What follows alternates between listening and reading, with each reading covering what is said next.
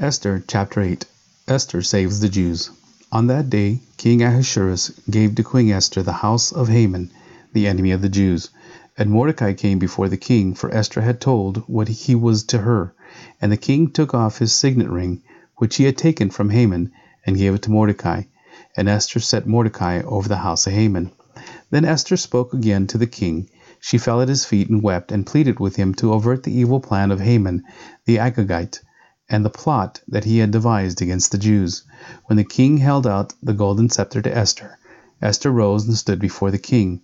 And she said, If it please the king, and if I have found favor in his sight, and if the thing seems right before the king, and I am pleasing in his sight, let an order be written to revoke the letters devised by Haman the Agagite, the son of Hammedatha, which he wrote to destroy the Jews who are in all the provinces of the king. For how can I bear to see the calamity that is coming to my people? Or how can I bear to see the destruction of my kindred?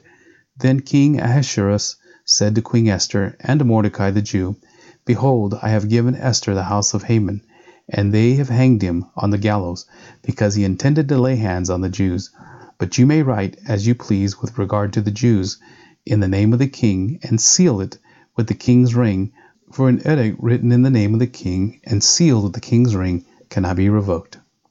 The king's scribes were summoned at that time, in the 3rd month, which is the month of Sivan, on the 23rd day, and an edict was written according to all that Mordecai commanded concerning the Jews, to the satraps and the governors and the officials of the provinces from India to Ethiopia, 127 provinces, to each province in its own script, and to each people in its own language, and also to the Jews in their script and their language.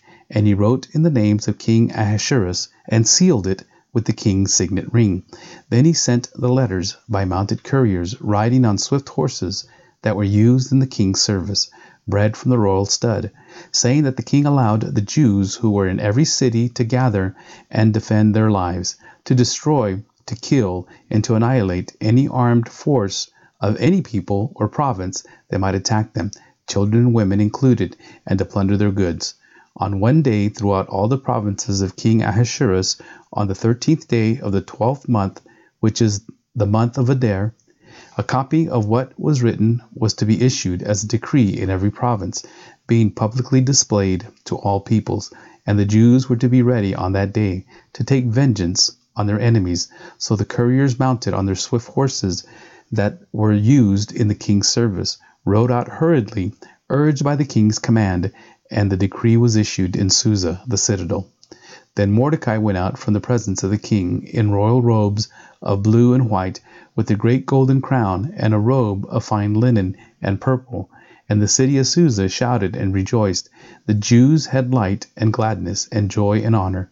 And in every province and in every city, wherever the king's command and his edict reached, there was gladness and joy among the Jews, a feast and a holiday, and many from the peoples of the country declared themselves Jews, for fear of the Jews had fallen on them. Chapter 9. The Jews destroy their enemies.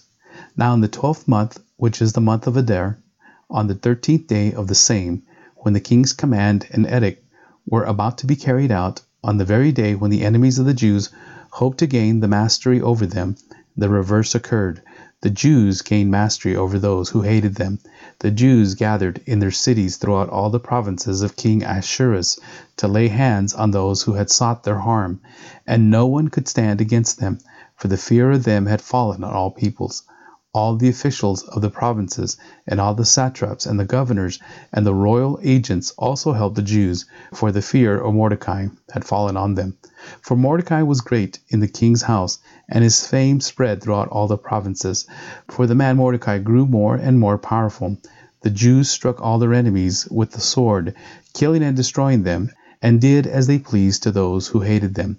In Susa, the citadel itself, the Jews killed and destroyed 500 men, and also killed Parshandatha, and Dalphon, and Asapatha, and Poratha, and Adalia, and Aridatha, and Parmashta, and Arizai, and Aridai, and Vaisatha, the 10 sons of Haman, the son of Hammedatha, the enemy of the Jews, but they laid no hands on the plunder.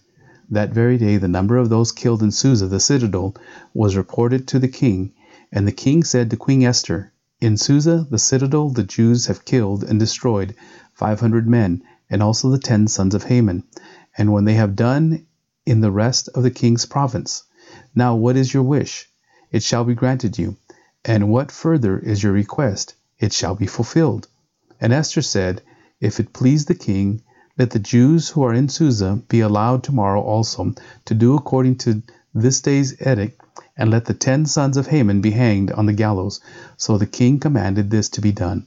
A decree was issued in Susa, and the 10 sons of Haman were hanged.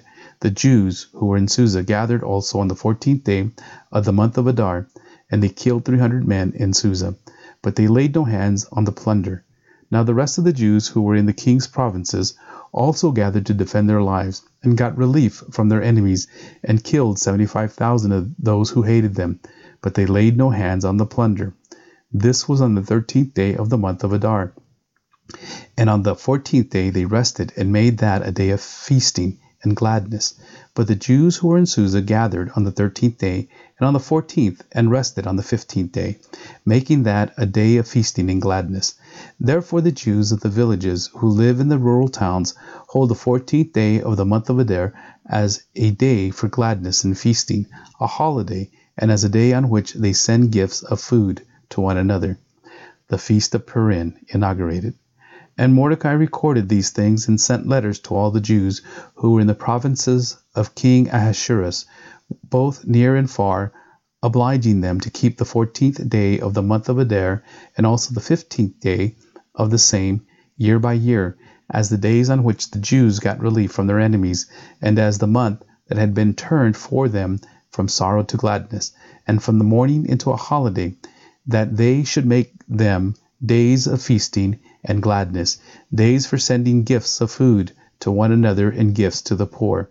So the Jews accepted what they had started to do. And when Mordecai had written to them, for Haman the Agagite, the son of Hammedatha, the enemy of all the Jews, had plotted against the Jews to destroy them, and had cast that is, cast lots, to crush and destroy them. But when he came before the king, he gave orders in writing that his evil plan that he had devised against the Jews should be returned on his own head, and that he and his sons should be hanged on the gallows. Therefore they called these days Purim, after the term Pur. Therefore, because of all that was written in this letter, and of what they had faced in this matter, and of what had happened to them, the Jews firmly obligated themselves and their offspring, and all who joined them, that without fail they would keep these 2 days according to what was written, and at the time appointed every year, that these days should be remembered and kept throughout every generation, in every clan, province, and city, and that these days of Purim should never fall into disuse among the Jews, nor should the commemoration of these days cease among the descendants. Then Queen Esther, the daughter of Abihail, and Mordecai the Jew, gave full written authority confirming the second letter about Purim. Letters were sent to all the Jews to the 127 provinces of the kingdom of Ahasuerus in words of peace and truth, that these days of Purim should be observed at their appointed seasons, as Mordecai the Jew and Queen Esther obligated them, and as they had obligated themselves and their offspring with regard to their fasts and lamenting. The command of Esther confirmed these practices of Purim, and it was recorded in writing. Chapter 10.